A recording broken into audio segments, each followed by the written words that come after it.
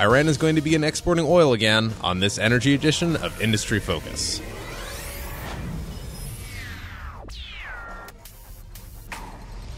Greetings, fools. I am Sean O'Reilly, joined today by the devilishly handsome Taylor Muckerman. How are you today, stop sir? It. Oh, stop it. Oh, stop it.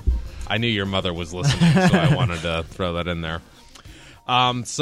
Big news this week. John Kerry, the Secretary of State, pulled off a 4-month-long coup. Basically negotiated with Iran to lift sanctions in exchange for them slowing up their nuclear program. And obviously fill us in a little bit more, but they're going to start exporting oil again. That's what they say. They've been waiting for it for a while. They've been able to export some oil to some nations Mostly to that, Europe to some, and I think South Korea and a few other smaller Asian nations. Those weren't part of the sanctions, but now that it's lifted, they think that they could export an additional 500,000 barrels a day immediately, up to 100 or a million extra barrels a day after 6 months.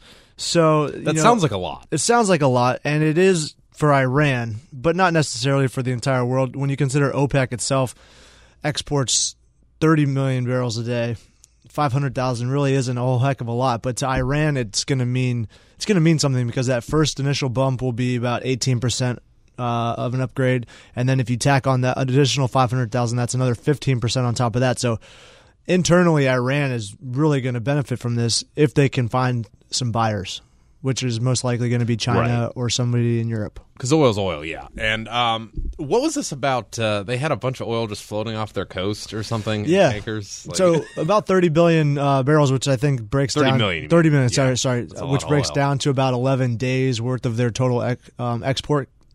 About 2.8 million barrels a day is what they've been exporting. Did they just not have anywhere to send that? Well, yeah. So since they've had these restrictions, they haven't been able to fully export their production capacity. So rather than just keep it in the ground, there's 30 million barrels a day floating on the waters outside of Iran, just waiting to be shipped internationally. And this probably isn't going to take place immediately, because the inspectors still have to go through and make sure that they're complying with the nuclear restrictions. All politics aside, this seems like a troublesome deal when you look at the supply and demand dynamics now, but we're going to have some time to prepare for this, since it's not going to happen immediately. So if I'm a investor, not necessarily in just U.S. shale, but just an energy investor or anything, there's a lot of fear-mongering, there's a lot of oversupply, lots of scary articles related to this. And if you're an energy investor out there right now, in your opinion, how much should, if I own shares in an oil company, be freaking out? I don't think it's going to make a huge difference. I mean, you're only looking at an oversupply of about 800,000 barrels a day in the second half of this year. So it's almost going to double that, but it's still pretty small in the global scheme of things. And I think it'll probably be able to work itself out. There are expectations that demand will increase next year. And if you look at all the cutbacks in spending, long term, we could be at a supply shortfall in a few years, if companies aren't spending, which some of them aren't. So who knows? Maybe Iran can't even fill the void in the next few years. But that being said, that you're probably going to start buying more equipment to produce more internally. So maybe you look at some suppliers like Schlumberger or Halliburton. I'm not too sure off the top of my head if they've worked with Iran in the past, but I do know that both of those companies have a heavy presence in the Middle East.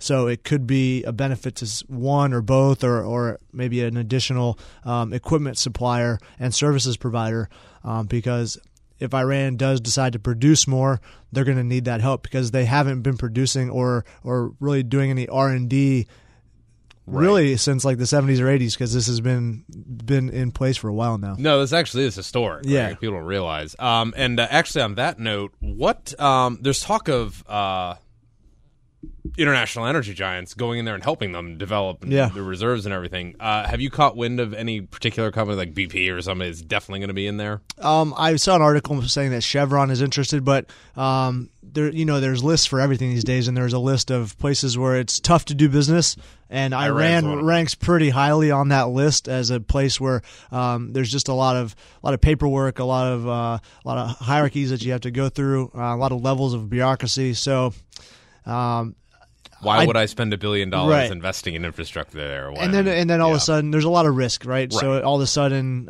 you find out that there's a hidden nuclear plant that people didn't Right. know about, and then sanctions are even harder than they were previously. So, personally, I would be a little worried if I was investing in a company that was starting to do business there. Maybe in the future, but let somebody else figure it out first. Awesome. Thank you for your thoughts. And before we move on, I wanted to make our listeners aware of a very special offer for all industry-focused listeners. If you found this discussion informative and you are looking for more foolish stock ideas, Stock Advisor may be the service for you. It is our flagship newsletter, started more than 10 years ago by Motley Fool co-founders Tom and David Gardner. We're offering the lowest price out there for our industry-focused listeners. It is $129 for a 2-year subscription to Stock Advisor. You'll get 2 stock recommendations every month with insight from our team of analysts. Just go to focus.fool.com to take advantage of this deal. Once again, that is focus.fool.com. And so, Taylor, the other thing I really wanted to talk to you about is this. I think it literally came out yesterday. Correct me if I'm wrong. But natural gas passing coal is our top electricity source in the U.S. I'm actually For the first time ever. For the first time ever, Yeah. I'm surprised it took this long, to be honest with you. But what do you think? Like, that's a big deal. It is a big deal, and it's been a long time coming. I mean, I remember when I first started covering energy and materials companies several years back, and people were already talking about the death of coal. Coal company stocks have just performed probably amongst some of the worst in the entire stock exchange over that time period, and rightfully so. Demand has been slowing, and especially in the U.S., EPA has been cracking down on emissions from power and electricity generation plants, which traditionally have been heavy users of coal. And so you've seen a lot of shutterings of old plants because it just costs too much to refurbish them and get the scrubbers in there to clean out the carbon emissions. And Southern Company tried a coal regasification plant, state-of-the-art, their Kemper facility down in Mississippi, I believe. And that took way longer than they expected. It cost way more than they expected. So if technology like that can be more cost-efficient and more timely, maybe coal still has a life. But right now, I don't see natural gas continuing to pull away. I think there'll be a flip-flopping for a little while because companies still have plants that can go back and forth based on which commodity is more expensive or less expensive So there at are the time. plants that can alternate between. Sure, yeah. Okay, yeah, because this doesn't even seem to be. This doesn't just seem to be a regulatory issue to me because you look at what's happened with natural gas, and obviously right before the Great Recession, I mean, what was it like at its peak, like $13 per million BTUs and all that, and then it crashed and it got down, I think in 2010 like $2, and now we're at 3 or 4. Yeah, it still it rose a little bit, but it still found its baseline right in the low single digits. So if I'm a company, I'm looking at this, and it's cleaner, so the government's going to be less on my back, and it's been beaten down the last 6 years. And it's bountiful, right? Especially in the U.S. What is it? We've got like 200 years or something like that. Yeah, and it's easy to transport. It's cleaner to transport. Yeah. So. Lots of economic reasons why this makes sense. For sure. And you're seeing it possibly already having an impact. There was a report backed by a few different utility companies. No surprise that these utilities that back this study are largely nuclear or natural gas based, but they say that the pullback in coal usage and electricity has already started to help curb emissions. They said it was down 12% over the last 5 years, so they're ahead of EPA guidelines. And you talk about Exelon is one of the big companies behind the study, huge nuclear fleet, also natural gas, and they're moving into renewables. They have some coal, but they're shying away from that. Mm-hmm. So some people are saying, "Oh, this is an attack on coal," but it's hard evidence based on the top 100 largest power producing plants in the country. 12% reduction in emissions, carbon emissions since 2012. Are there any natural gas companies that you keep your eye on, just that are long-term beneficiaries of this? Generally just the pipelines because they're building the connections from the fields. They've got the natural monopoly, and there's a lot more producers out there than there are pipeline companies, so it's a little bit more of a concentrated market for pipelines, and there are some big players. I'm personally invested in Spectra Energy. They have their company, then they have a couple different partnerships that pay a high dividend up to them, and then in turn I get a dividend payment from Spectra.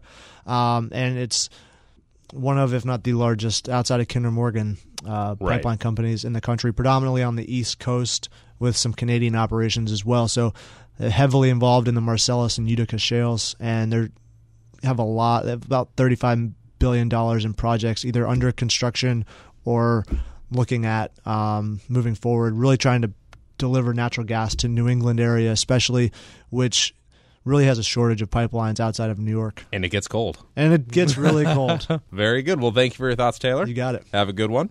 And if you are a loyal listener and have questions or comments, we would love to hear from you. Just email us at focus@fool.com. Again, that is focus@fool.com. As always, people on this program may have interest in the stocks that they talk about, and the Motley Fool may have formal recommendations for or against those stocks, so don't buy or sell anything based solely on what you hear on this program. For Taylor Muckerman, I'm Sean O'Reilly. Thanks for listening, and Fool on.